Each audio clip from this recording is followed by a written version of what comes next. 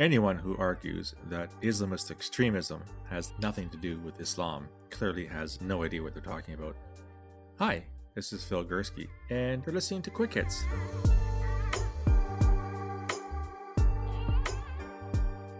I'm sure you've seen the news that came out last week about an absolutely horrific crime that took place in France.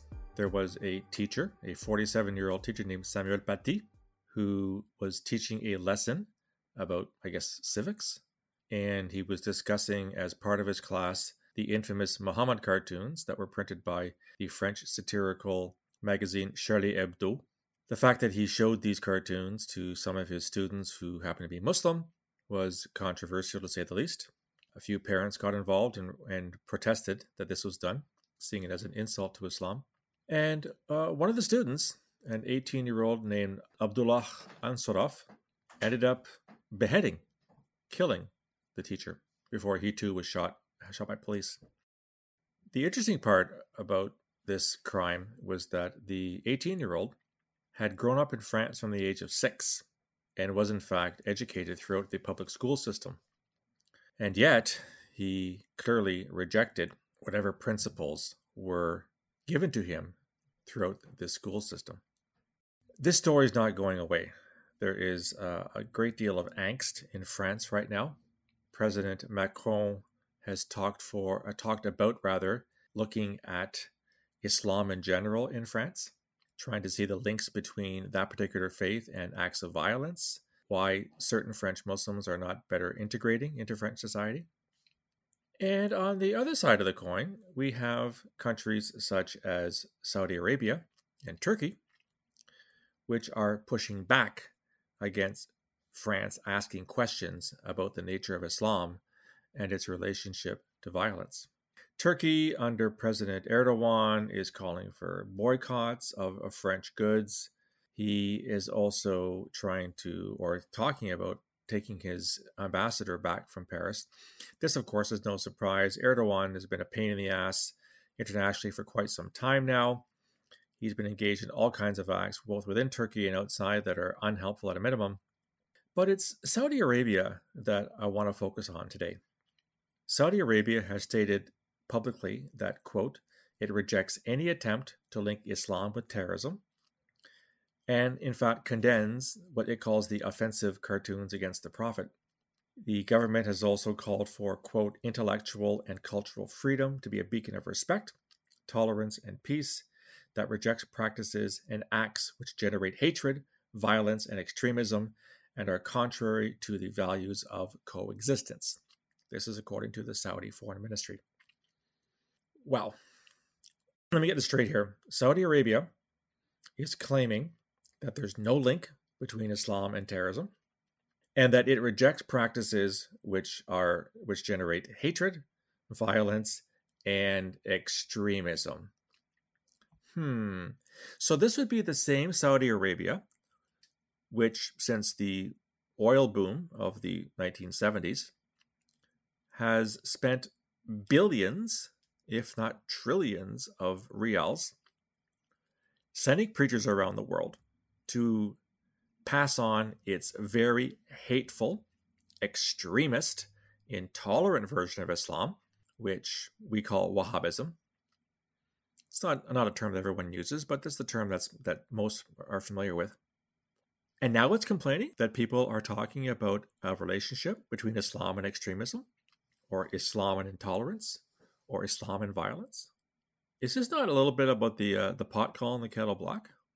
There simply is no question that even if we agree that Saudi Arabia is not the primary cause for most of what we call Islamist extremism, they're a huge contributor to it.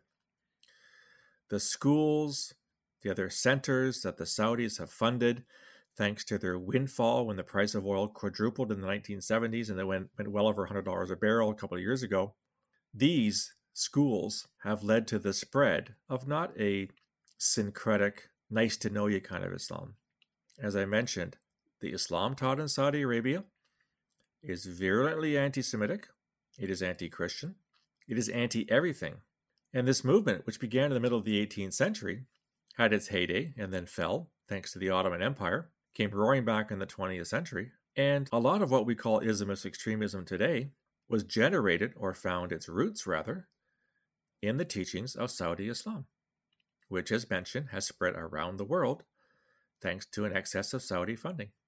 Many governments in Indonesia, in Morocco, have complained about the nature of Islam taught by preachers either sent by Saudi Arabia or funded by Saudi Arabia.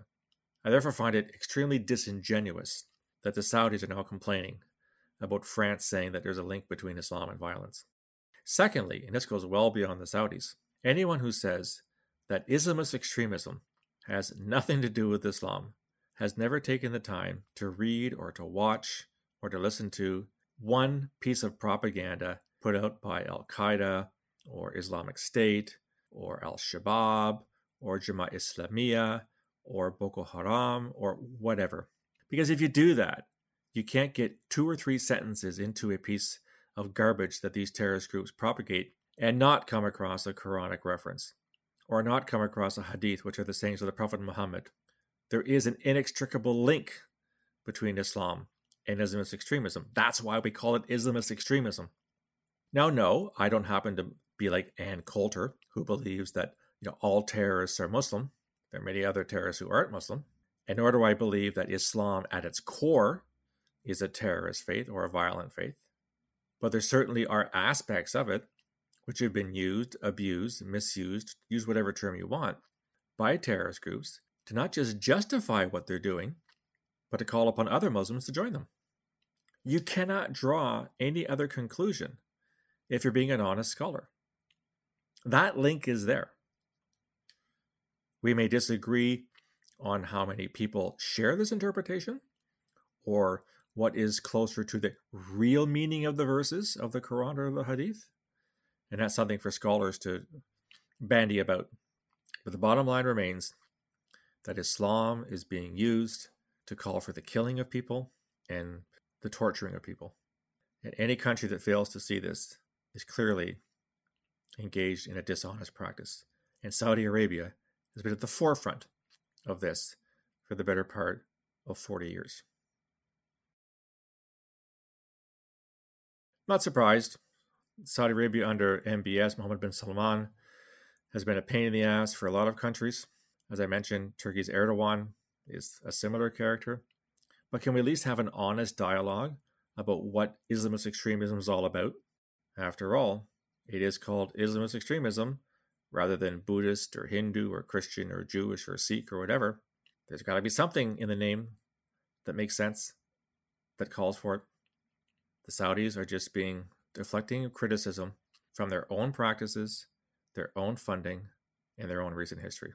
Then again, who should be surprised at this? Anyhow, that's what I think about this. What do you think?